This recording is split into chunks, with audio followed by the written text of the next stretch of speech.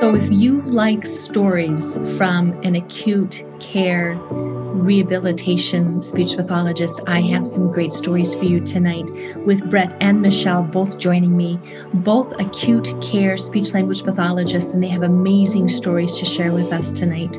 They are based in a larger acute care hospital in Texas, and they share with us all sorts of things that are happening during their day with their complex medically fragile patients, to those who survive and those who don't survive. So get ready for a great podcast. Hello and welcome to the Missing Link for the SLPs podcast. I am so glad you are here. Today's episode is part of the Medical SLP series, where we talk to some amazing speech paths who work in a variety of medical settings, all the way from intensive care through to home care and everything else in between and beyond. You're going to hear some incredible medical SLP stories and lots of advice from these passionate medical SLPs.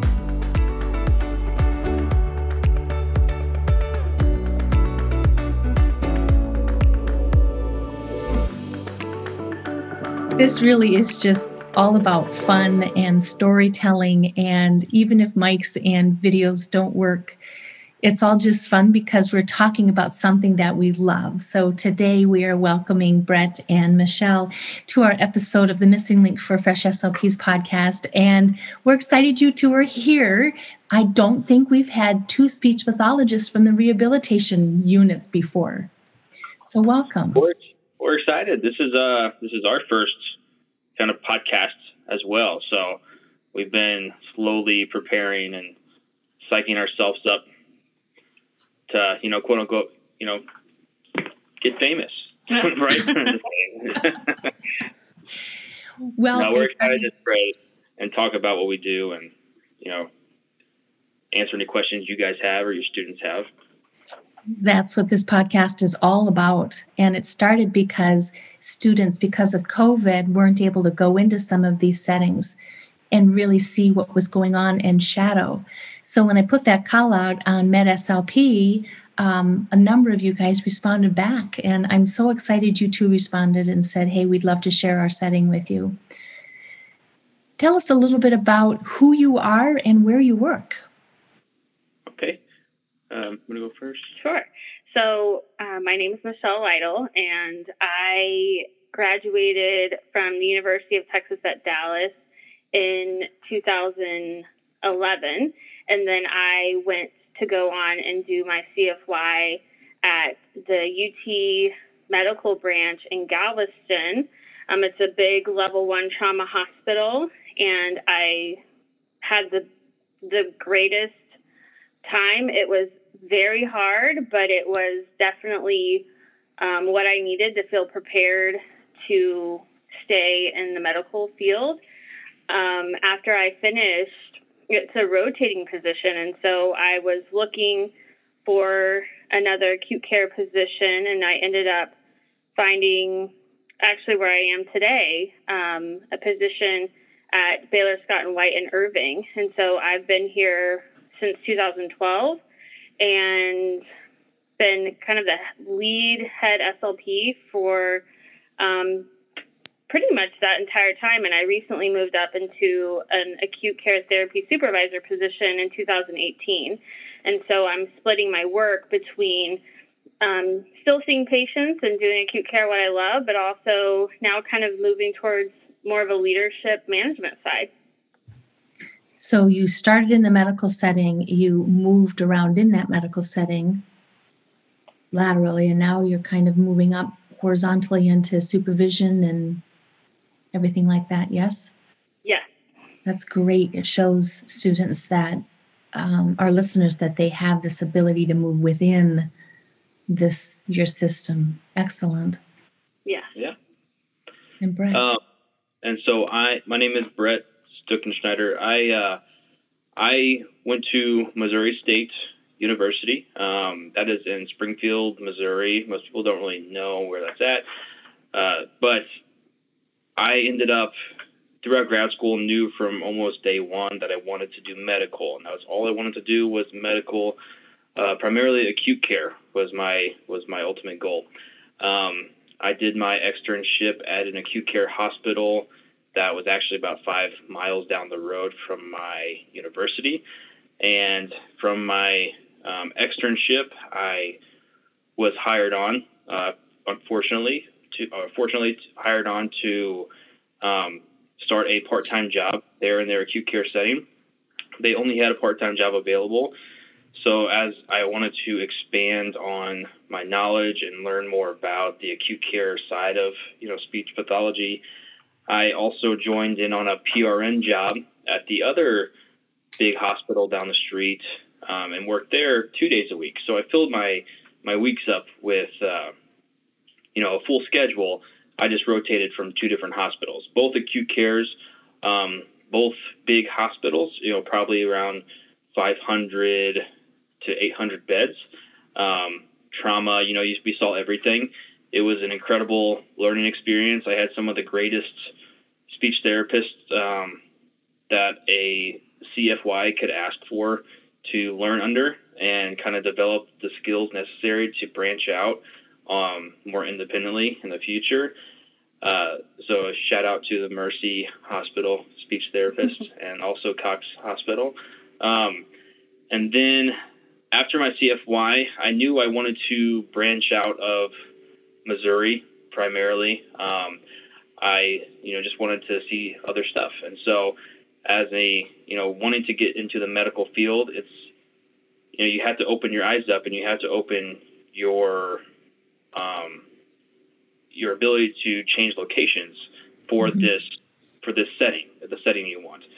So I applied to several jobs throughout, the country, and I ended up, landing this job and sweeping these ladies off their feet. And so that's 2019. I ended up moving down to Irving, which, if people don't know, Irving's about 20 minutes outside of Dallas. And I ended up moving to Texas and started this job, and, it's a different change of pace, but I wouldn't change it for the world. And Michelle's been a great mentor for me, and our big boss is also a speech pathologist as well. So we are surrounded by, a lot of helpful hands, and it's a great learning environment. How many are on your team there? So we have 2 full-time. So myself and Michelle's technically counted as a half, so like 1.5, because of the fact that she is doing her supervisor role on top of that. But we also have, 6 to 7 PRNs that come and help us throughout the week as needed. Yeah. I can think of a whole number of questions to ask each one of you. I would love to pick your brain a little bit, Michelle, about more of the administrative type things, like what do you look for when people interview for a Med-SLP position, and particularly any words of advice for the clinical fellow who might be moving in and really wanting that Med-SLP position, or somebody transitioning in from a school system?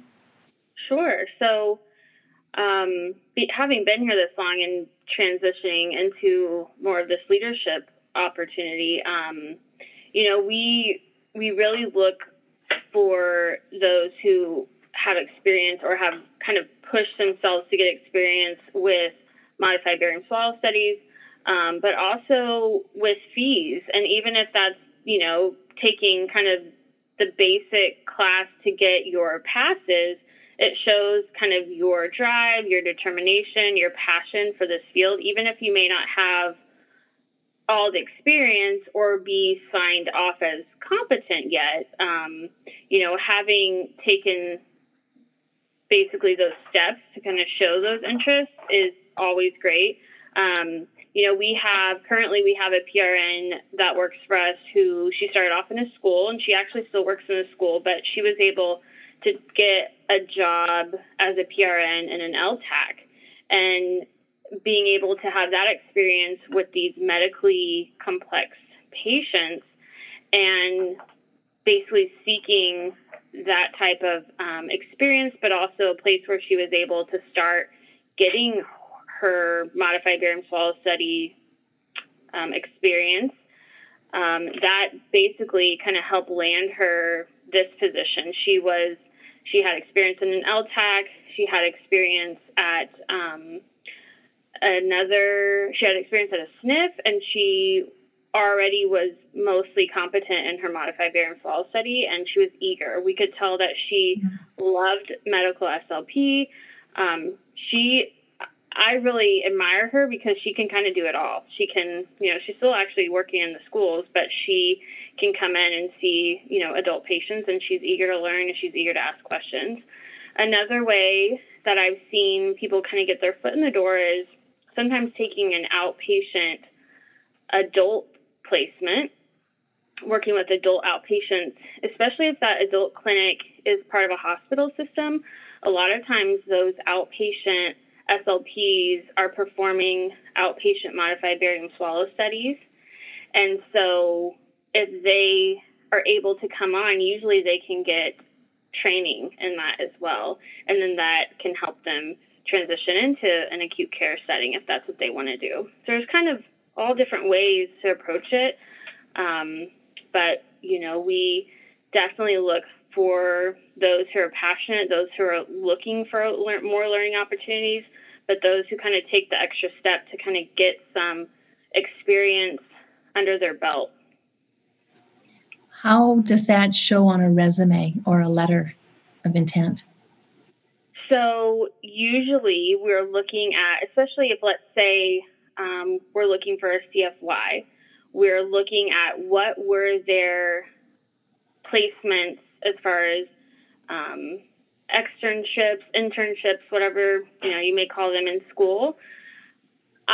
Just like Brett, I knew I wanted medical, and I kind of knew that if that was the route I wanted to go, that I needed as much experience as I could get in grad school. And so I actually was able to get 2 full-time placements at 2 different hospitals over my last year in school. And that experience itself, knowing that I had worked an intern at a VA hospital and also at an acute care hospital in Dallas, helped me land the CFY that I had in Galveston. And I've told students a lot, it's one of those things that if medical is something that you're really thinking about and you're really wanting, that's kind of the first thing you should push for in your CF if you can, because it's really hard to kind of go the other way. Like if I decided one day that I wanted to go to a school would probably hire me. I need a lot of training, but a school would probably hire me. But it's really hard the other way to come from the school and try to get your foot in the door. And so my advice is always, if that's what you're pushing for, really talk to your advisors at school, your professors, see what opportunities there are, and just kind of do what you can to.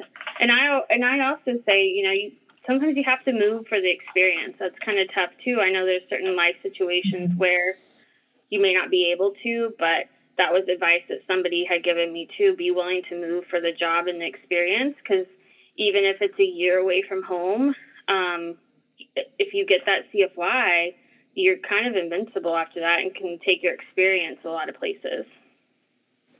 What is something that you would recommend not putting on a resume, or something you've seen on a resume that you're just like,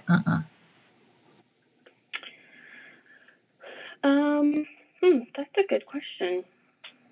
I think it's really when you, especially kind of first coming into the field, if you are loading up your resume with kind of everything you've done, a lot of that is going to kind of be blurred over by who's looking at it, because really they want to know what is relevant to this job that you're seeking. So it may be that you had all this experience in the school or, at a pediatric outpatient clinic or something. But if you're really pushing for adult, you really want to highlight what you've done for adults, maybe what, CEUs or, courses that you've taken or different classes that kind of highlight that knowledge that you have.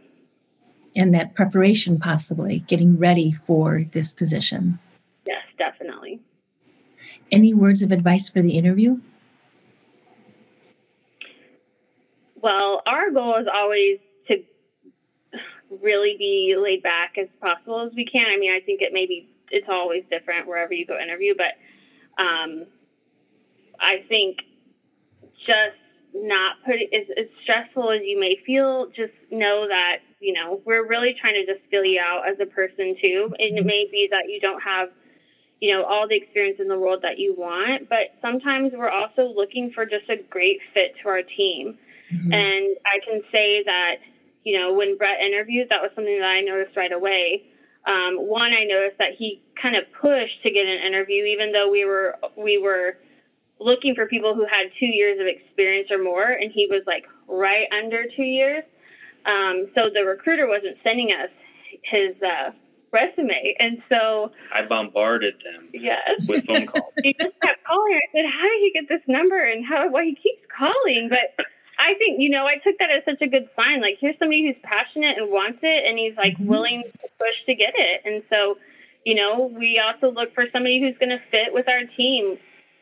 When you come into a new job and a new setting, the biggest thing is you may love the patient population you work with, but you also want to love who you're working with too. Yes. And so not only are we interviewing you, but you're interviewing us. We want to know, is this a good fit? Are we gonna be a good family? Vibe. Yeah. I keep one day a week at my clinic because I absolutely love what we do. I love my patients and I love my colleagues. And I recently moved and people are like, well, why didn't you apply at the hospital, where you moved? And I'm like, no, right. Because you just can't. If you find a good team and in your case, a good supervisor, it just makes work so much better. Right. And that's one of the reasons I haven't left. I got here and I had put my foot in so many other doors and kind of saw so many other teams. And when I got here, I realized, wow, this is different. And it would be crazy of me to think to leave this. So, and you've moved up, which is great. And Brett, you moved sideways. You kept, some PRM positions and kind of, teeter-totter here or there. Tell us how you were so brave and so consistent with this is the job I want. Please meet with me, and how you opened the doorways that you have. So going, even in grad school, knowing that this is what I wanted, knowing my supervisors told me this is what I needed to do, just because they saw how I was with kids, and they're like, you probably shouldn't work with kids all the time. But it's what I wanted, and I honestly treated my externship as a prolonged interview. It was a big hospital, and so I treated it as the fact that I'm fighting to maybe get a job here if they have an opening, because they were a teaching hospital and they had a history of recruiting CFYs, especially CFYs that had their externships there, depending on what availability they had. So I worked hard, and I did a lot of research, and I did a lot of studying for this placement.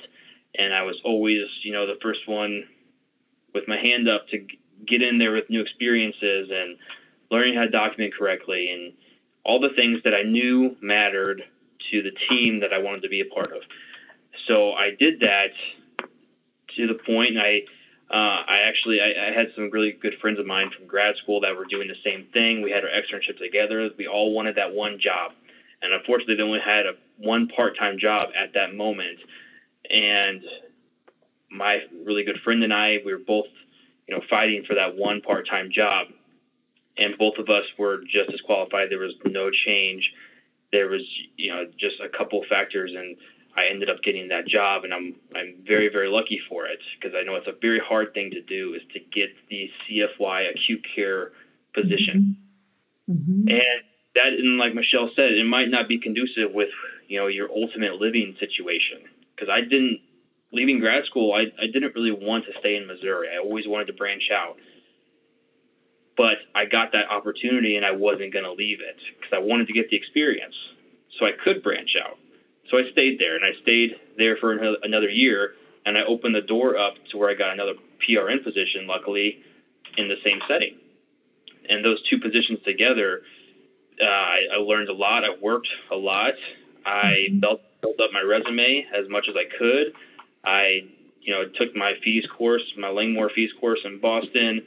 I, did modifieds several times a week. I did everything that I thought would matter for a major hospital wanting to hire someone new. And so after, my CFY was over with and I was, more looking to branch out, then I looked at a couple different hospitals in different areas of the country. I had a list of, top 5 places I would potentially want to move to versus just moving wherever. And so I looked at those top 5 places, Dallas being one of them, because it isn't terribly far from home, about a 6.5 hour drive or so. Mm-hmm. And so my mom wouldn't freak out too much. So I looked at different jobs around here. There's a couple hospitals I applied to, didn't get anything, nothing came of it. And it was kind of a stagnant situation for a while. Then this job came available along with some other jobs, and I applied for them. And, in movies and things, you always see that the person who always calls and asks about their application, gets their name recognized. So I'm like, well, might as well try that. So I ended up actually calling the hospital. I asked to be transferred to their rehab department. And now this hospital has an inpatient rehab department and an acute care side department as well. So I got transferred to the acute care department, and I asked to speak to the rehab director, which is our big boss right now. And that's who I called, and I left messages on her phone, her work phone. And I did that a couple times without a response. I just, basically said, I applied for this job. I just wanted to talk you briefly through what the job entails, what you guys are looking for. Make sure you got my application. See if there's any questions you had about my application, and if there's anything I could do moving forward to, promote myself, that kind of thing. So I was actually at work, and our boss called me, and I, talked him through it. And first thing I told him was, I know I don't fit the criteria of your application or your job listing, which I think Michelle said was 2 years experience, and I just got done with my CFY. But I said, but this is what I've been doing. I've been doing modifieds 5 to 10 times a week. I've been working with these populations in this kind of setting, and these two big major hospitals in this area of Missouri where I'm from. I have, experience with X, Y, and Z. I also have letters of recommendation from my current CFY supervisors and my other colleagues that I work with, if you were interested in those. And, basically just promoting it myself as much as possible, which I hate doing. I hate talking about myself. Most people do. It's just something that's necessary if you want to put yourself above it. Yes. So I have an interview here. I actually was on vacation when they interviewed me. We did it through a Skype call, kind of like this. And I had my first interview with the ocean in the background. And so I was very relaxed, and I think that kind of helped a little bit. And then after that, then we had a second interview, and I was kind of just patiently waiting in, Missouri to see what the next step was, because, that was kind of the decider. Am I going to continue my job in the same spot, or am I going to put in my, 32 weeks notice and move states and, change my whole life? So that's kind of where it was. And I was in a position, and lucky enough that I had that opportunity. I didn't have anything tying me to that spot, that area. I had the ability to move around, which I know is not always the case with most people. They might have to only get a job in this one city, and that always makes it a lot harder to get those jobs. But, my main focus was just, I needed the experience. This is a coveted role, coveted position in my eyes. I need to put myself above there. I'm going to take the experience wherever I get it, and I'm going to work hard for it, and I'm going to, basically get to the point where in the future, if somebody says, can you do this? I'm going to have an answer for yes for every question, so they have no reservations about my abilities, regardless of how long I've been in the field. That's kind of just my mentality about the whole situation, and, getting into this environment and staying in this environment and moving laterally if needed. So you really looked for, cultivated, focused on finding those opportunities where you wanted to go. And you also really, you were okay with rejection. You would rather put it out there, this is who I am, than not put it out there. I mean, if you kept calling and saying, and just say, these are my strengths, that's excellent. Most definitely. I mean, I had several rejections. I went through several hospitals I applied to. Most I didn't call. They look at your, like Michelle said, the HR looks at your resume. They see you didn't meet their qualifications, so they don't even consider you a candidate. They don't even send you to the next level. So that's why I knew I needed to change something. I needed to change my process. So that's kind of just what my mantra was the whole way. I was going to put myself into every job application, because you just never know. You're going to apply for it. You just never know if it's going to be something that they are, agreeable to mend their terms a little bit. You always want to just put yourself out there, and if you get rejected, that's fine. That's going to happen. But, rejection is part of the process. You got to keep going through it and pushing through it. It is, and it's a very normal part of the process sometimes. Especially as a young SLP, it's going to happen. Mm-hmm. It's going to happen. Nothing's wrong with you. Yeah. So, Michelle, question then for you. Students listening to this are new SLPs or transitioning SLPs may think, okay, now I'm going to call. What are some phone etiquette or email etiquette things that you could give them? I mean, how many times do they call? How many days do they wait? What is the point where they cross over into being annoying, or where they don't call enough and they're not noticed? Well, I think if you know that you are in contact with the right person,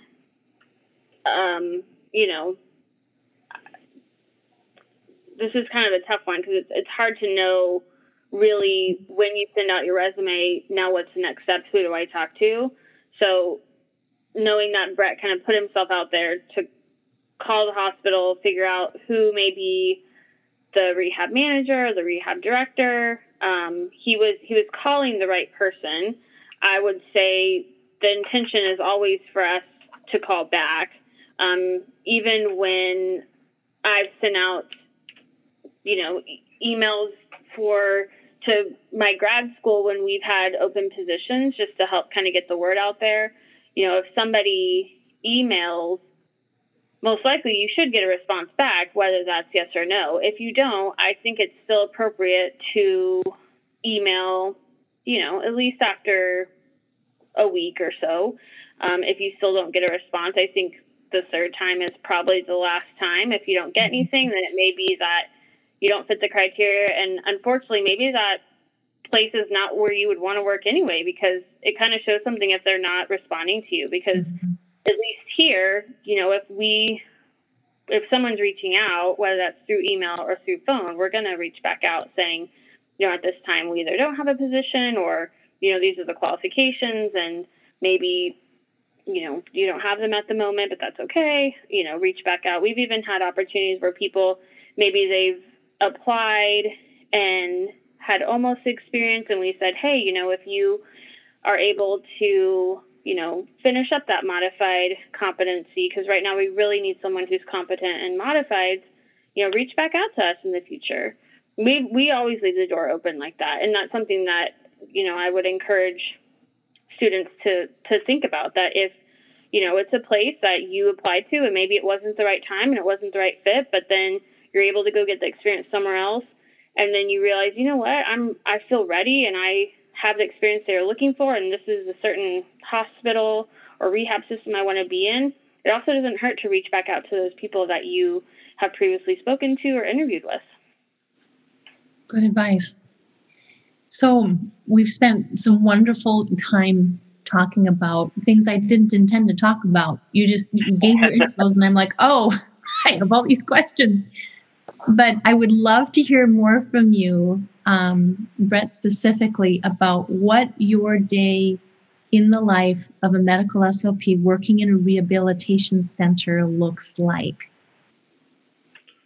So, acute care is very different from most other settings. You operate, I guess you don't operate on a fixed schedule. Everything is kind of come as you go. There's so many complexities to your patients that you never know what your day is going to look like when you first start. You might think your day starts one way and it's going to be completely derailed within the first couple hours and completely changed. And, some people hate that. Some people love that. And for me, I like that. I like the fact that every day is different for the most part. You never know what you're walking into. Even if you have a recurring patient, you still never know what you're walking into. These are very medically complex patients. So sometimes you walk in and they're a whole different person that day. And that's when our expertise comes in to talk about, hey, doctor, this person, they were doing this, and this yesterday. Now they can't even do this, and this. Maybe we should order some sort of new imaging because there's something going on here that's not quite right. Everything's so medically fragile, and it requires a lot of critical thinking. And I think that's my main thing that I love about this setting. But, as far as going back to your original question, I keep going off on tangents. But I walk into the day. Every hospital is different, but in our sake, I will walk in and open up our operating system. We operate with Epic, and we look to see, what's our caseload look like today? How many new evals did we get overnight? Then looking at our caseload as a whole, and we have little comments next to each patient to see, who's the highest priority today? Who are those patients that are NPO or not eating? Who are the people that, we absolutely need to see today, or they're having a change in status and we need to reevaluate them, or there's, a new eval that was ordered yesterday night is still there. We need to cover that. And then from there, I sort of, depending on what coverage we have that day, whether it just be me, Michelle, some PRNs, who's going to be here that day, I work on kind of creating our lists, as we call it. So divvying up our caseload by person, basically saying, okay, you're going to see this person, this person today. I'm going to see this group of people. You're going to see this group of people. And then from that, looking at my list, seeing, and we try to keep lists consistent. So if you've seen somebody a couple days before or you've been seeing them routinely, you try to keep that same person, ideally. So looking through my list, and I go through my chart review. I go through all my new evals first to see, why are they here, what's going on with them, look at their history, look to see if they've ever been CMIS before, what's their dysphagia history, what's their swallowing history, are they, what's their medical complexity of why they're in the hospital, is there anything, on their chest X that looks suspicious, is there anything in their lab values that looks suspicious, aren't any medications that might be inhibiting their, participation today, do they have any procedures today, are they on a diet now, or are they not on a diet now? If they're not on a diet now, what's the reason? Is it a GI issue? Is it, an issue with swallowing? There's a lot of things you got to go through to kind of see how to prioritize your patients that day. And so once I get my whole list kind of, figured out, and I see who I'm going to see first and who's the top priority, then I just hit the floors. And our hospital is small enough that we tend to float to, all the floors. There's no specific floor that one speech therapist is assigned to, which, bigger hospitals do have that. You might have a speech therapist assigned to neuro. You might have a speech therapist on oncology or, hospice or trauma. There's a lot of different things that, people could be separated to those specific units. But in our case, we float to everywhere. So going through, then, looking to see who I want to see first, I go to their room, talk to their nurse, see what they look like today. See what's going on with them today. If I started them on a diet yesterday, that I want to just make sure they're doing okay still. Are they still taking their meds? Are they having any issues with the aspiration signs when they're eating. What's their oxygen status? Has it gone down, up? Do they look more lethargic today? Just kind of seeing what their status is. And then going and seeing that patient. For me, I typically see 1 or 2 patients, then document, then see 1 or 2 patients, then document.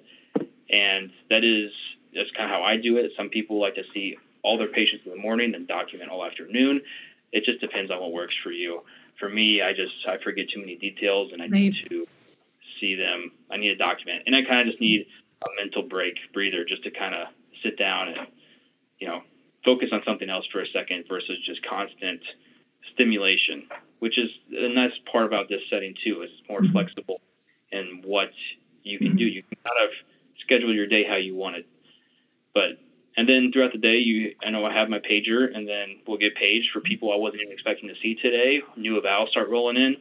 And so you might have to change your whole list up. If several new evals come in, they want you to see, this person, they need to be seen right away. You change your whole day up, and that's kind of where the inconsistency comes. But, that keeps it exciting too, and, it keeps you on your toes.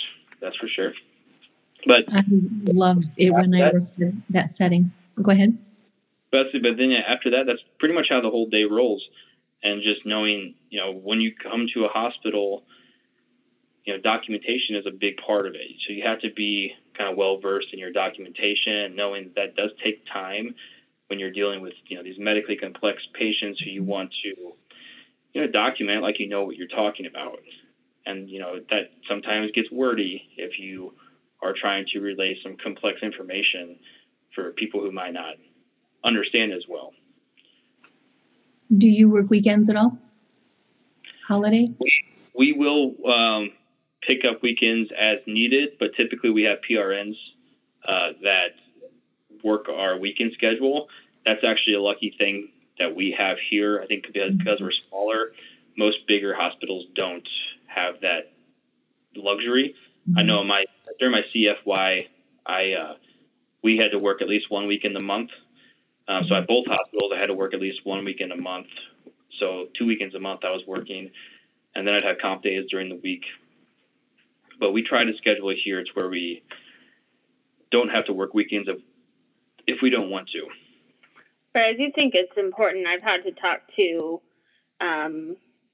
students to say, if you really want acute care, even inpatient rehab setting, when we think about the hospital is open 7 days a week, which means we're here 7 days a week. So even if we have some PRN coverage, if that coverage falls through, then it's up to the full-time staff to cover that. And so as nice as it can be to know, okay, well, we have some extra help, you always in the back of your brain have to know and kind of plan that can fall through. And, Brett and I have to be in close communication, and you have to be with your team to know, hey, if this doesn't work out, are you here in town? Are you okay to pick up this weekend if it doesn't work out? And, kind of scheduling holidays around that as well. So I think that's important to know for new clinicians that, sometimes it's even a weekend phone call. We've had to talk about patients. I've had to call therapists if I'm following up on a patient and I have a question. Sometimes I have to call that therapist on the weekend, and you have to be open to, if this is the job that you want, then you have to be available in some aspect or another. I'm glad you really highlight that, because as we're working our way through a day in the life of the medical SLP, those are some of the questions I'm asking. And it's really beneficial for somebody stepping into, the acute care rehab setting part to know exactly, that they are going to be, being part of the team and working on weekends and holidays, and what happens when they fall through, then who picks up the slack? And right. That impact, that ripple effect on the team is important to know.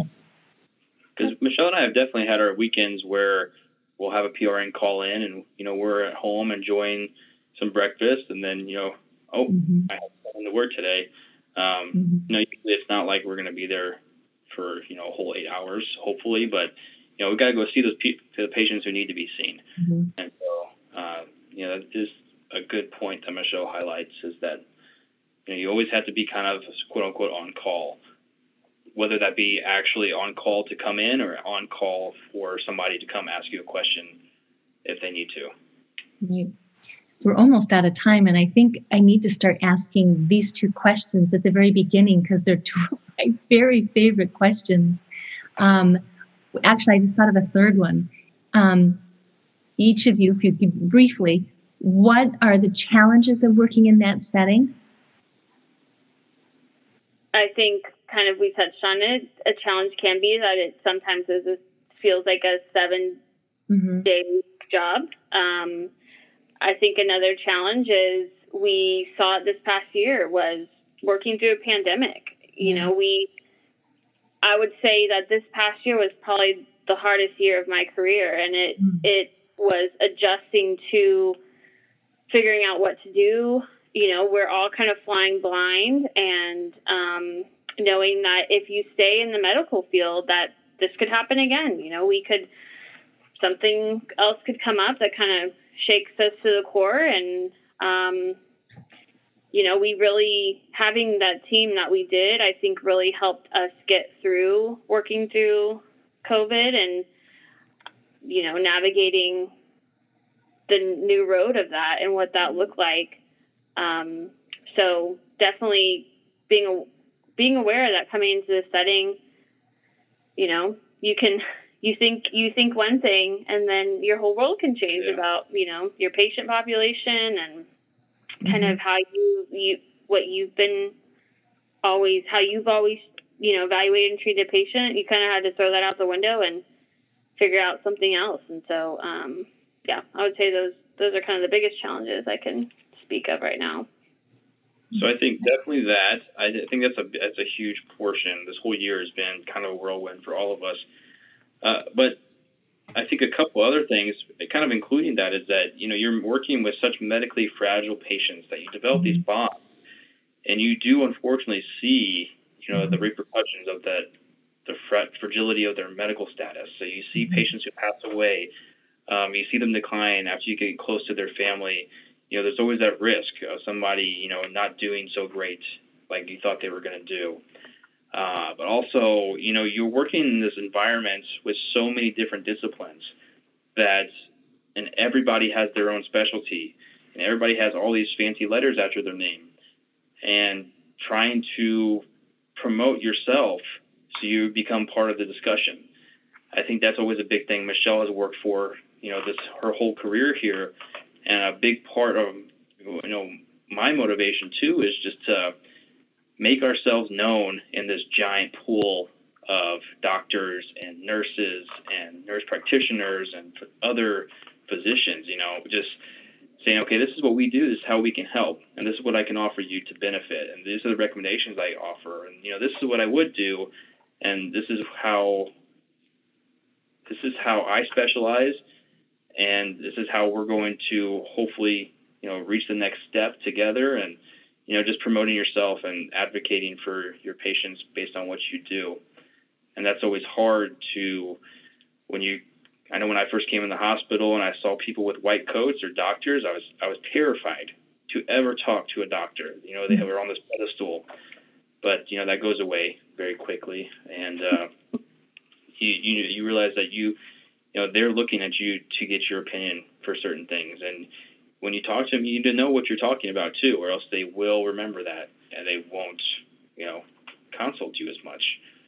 So just knowing your stuff and always being on your toes to promote your specialty and do it in an accurate manner that is meaningful for your patient's recovery. That's I think a big challenge for some people, is to not, you know, freeze on those moments when a doctor pulls you aside and says, hey, what's going on here, I need answers.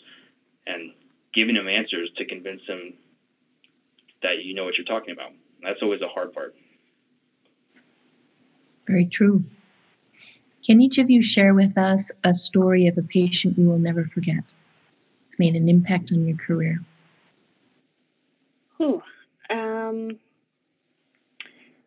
I had a patient that she came in with a stroke. She had a right-sided CVA, and she not only had right hemisphere deficit, she also had pretty significant dysphagia. And I remember just her humor was intact, and she, at baseline, you know, her family told me just kind of how she was the life of the party and the comedian of the family, and she loved hard, and she was just kind of that light that walked into a room. And you know, a lot of that was taken away by her stroke, but I could still see a lot of who she was. And you know, my job at that time was to make sure she was safe swallowing. And she, after a swallow study, I had to put her on a puree diet and thickened liquids for safety. And it was hard for her to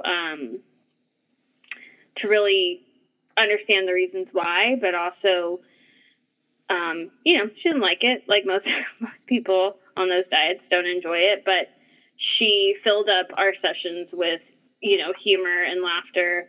And I got very, very close to her family. Her sister was actually a speech therapist. She worked in the schools for a long time. And so I just kind of felt this immediate bond. And she ended up going to a rehab facility. And a few weeks later, I was contacted by her sister that she was back in the hospital. And it turned out that she was diagnosed with cancer. And they didn't know it until then. And she kind of had a quick decline. I had her back on my caseload and kind of did what I could for her at that moment, but she ended up transferring to an inpatient hospice unit. And I stayed in touch, and after she passed, the family reached out to me, and they just kind of thanked me for what I had given her, and how I had helped, I guess, as I could, even towards the end of her life. And palliative care in our field has become such a big focus. I think that, you know, especially when you're young and you're coming into the field, you want to fix and you want to make it better, and you sometimes forget that we need to look at these patients as a whole. And so being able to kind of offer what I could to make her as comfortable and to enjoy her quality of life towards the end was really important to me.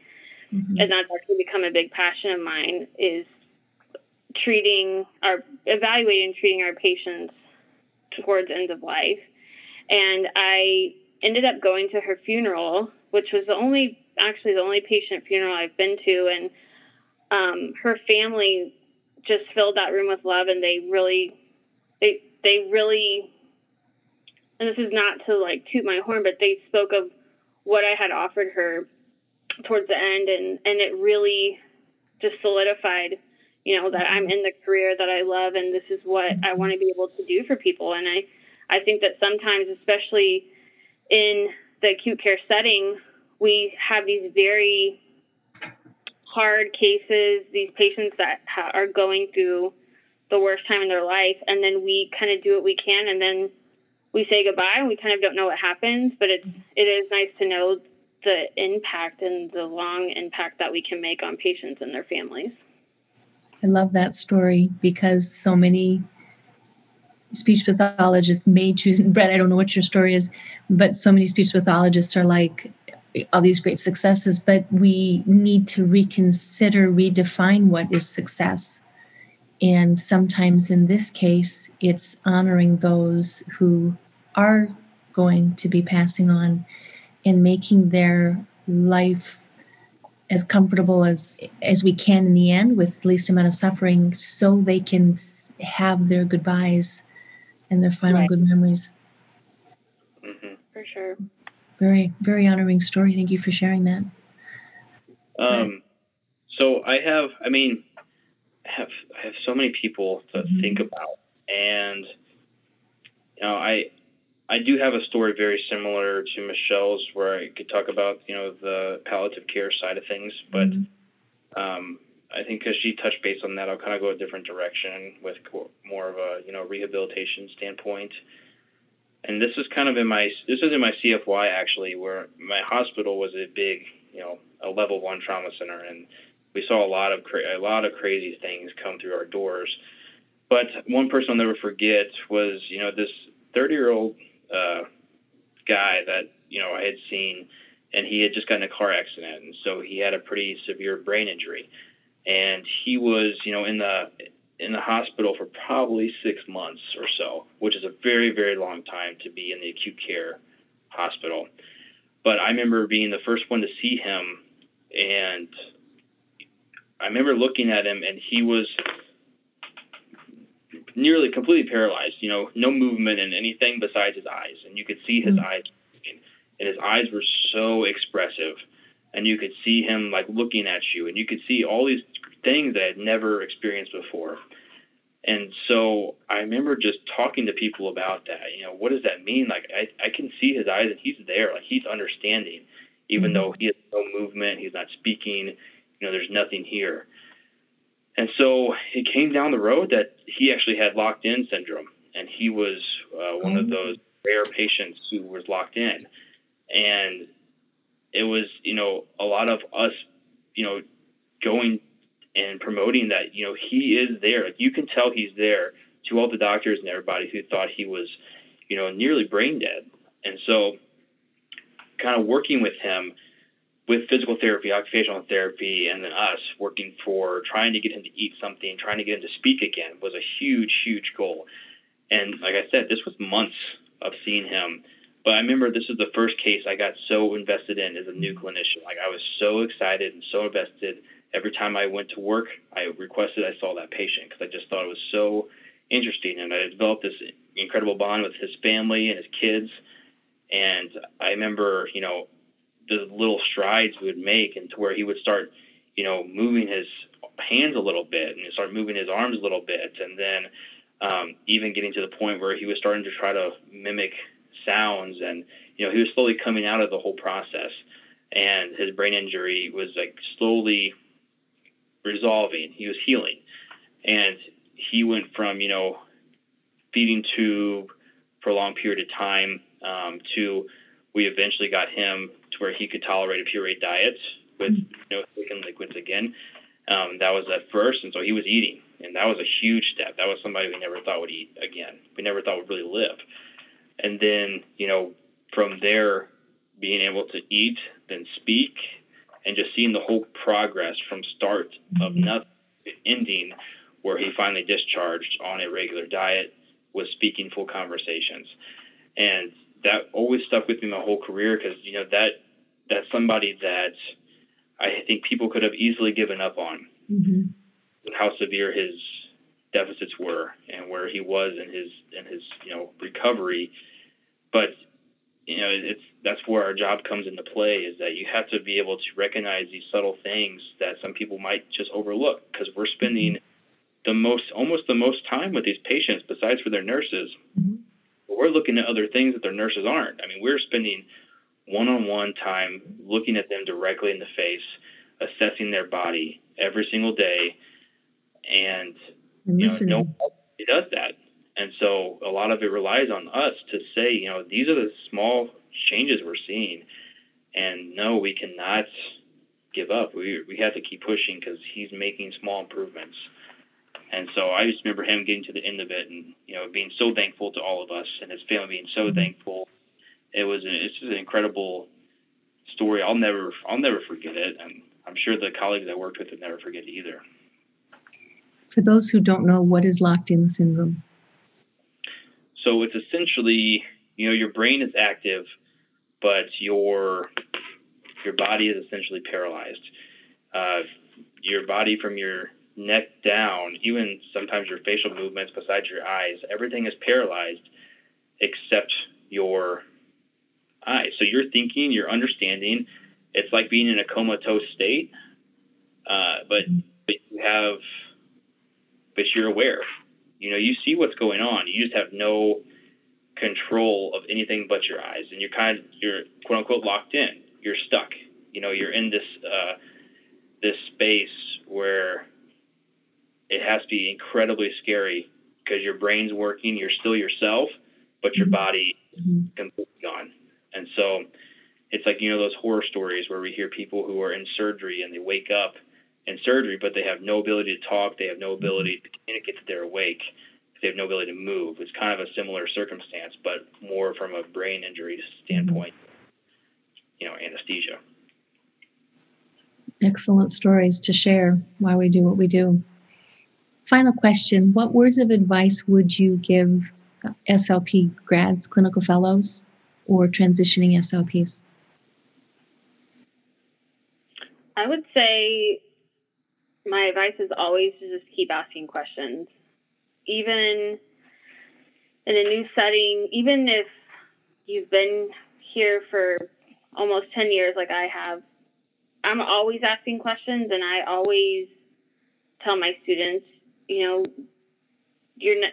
never not learning something. And the day that you think that you know it all is almost the day that you're doing a disservice to yourself, your patients, in the field, because things are always changing, and it's impossible to know it all. And so I always tell my students, and always tell new clinicians and even PRNs, like, please don't ever hesitate to ask questions, collaborate.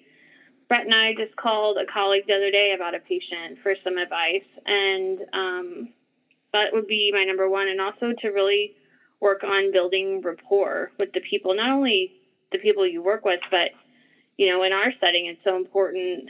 Brett kind of touched on this, establishing good rapport with doctors, nurses, the dietitians, social work.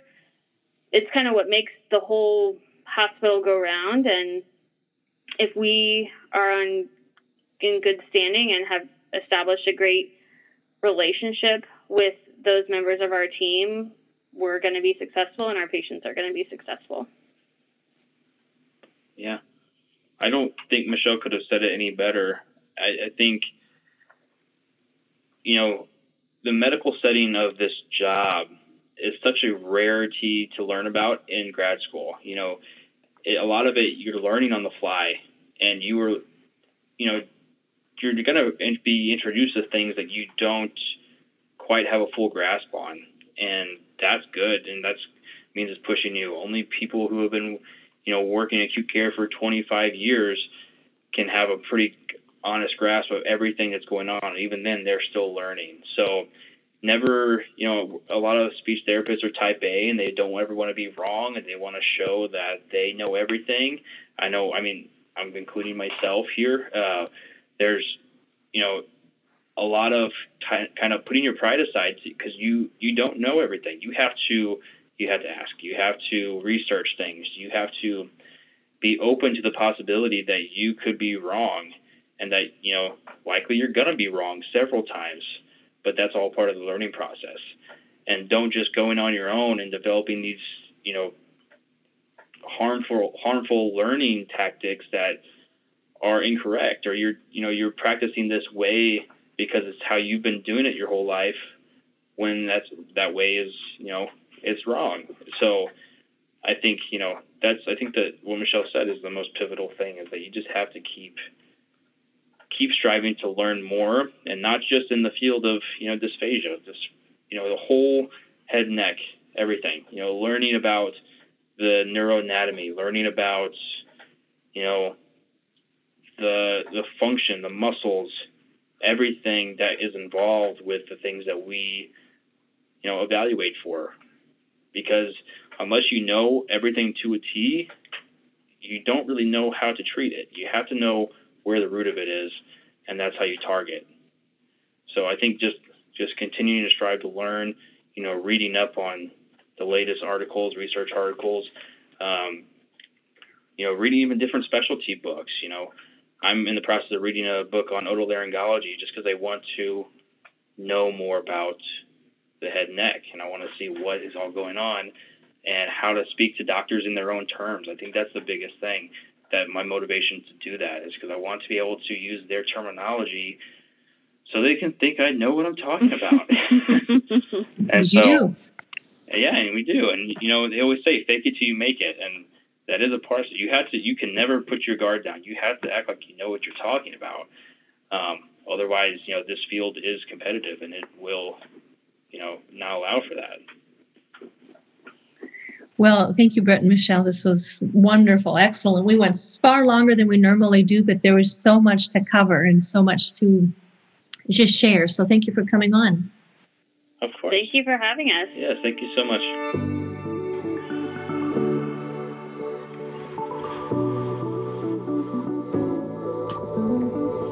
I hope today's conversation has created some aha moments for you and motivated you to become a better SLP, continuing to connect some of those missing links between what you know and how to use that knowledge. Thank you for downloading the Missing Link for SLP's podcast. And if you enjoyed the show, I'd love you to subscribe, rate it, and leave a short review. Also, please share an episode with a friend. Together we can raise awareness and help more SLPs find and connect those missing links and get the information needed to help them feel confident in their patient care every step of the way. Follow me on Instagram and join the Fresh SLP community on Facebook. Show notes are always available, so come learn more at freshslp.com. Let's make those connections. You got this.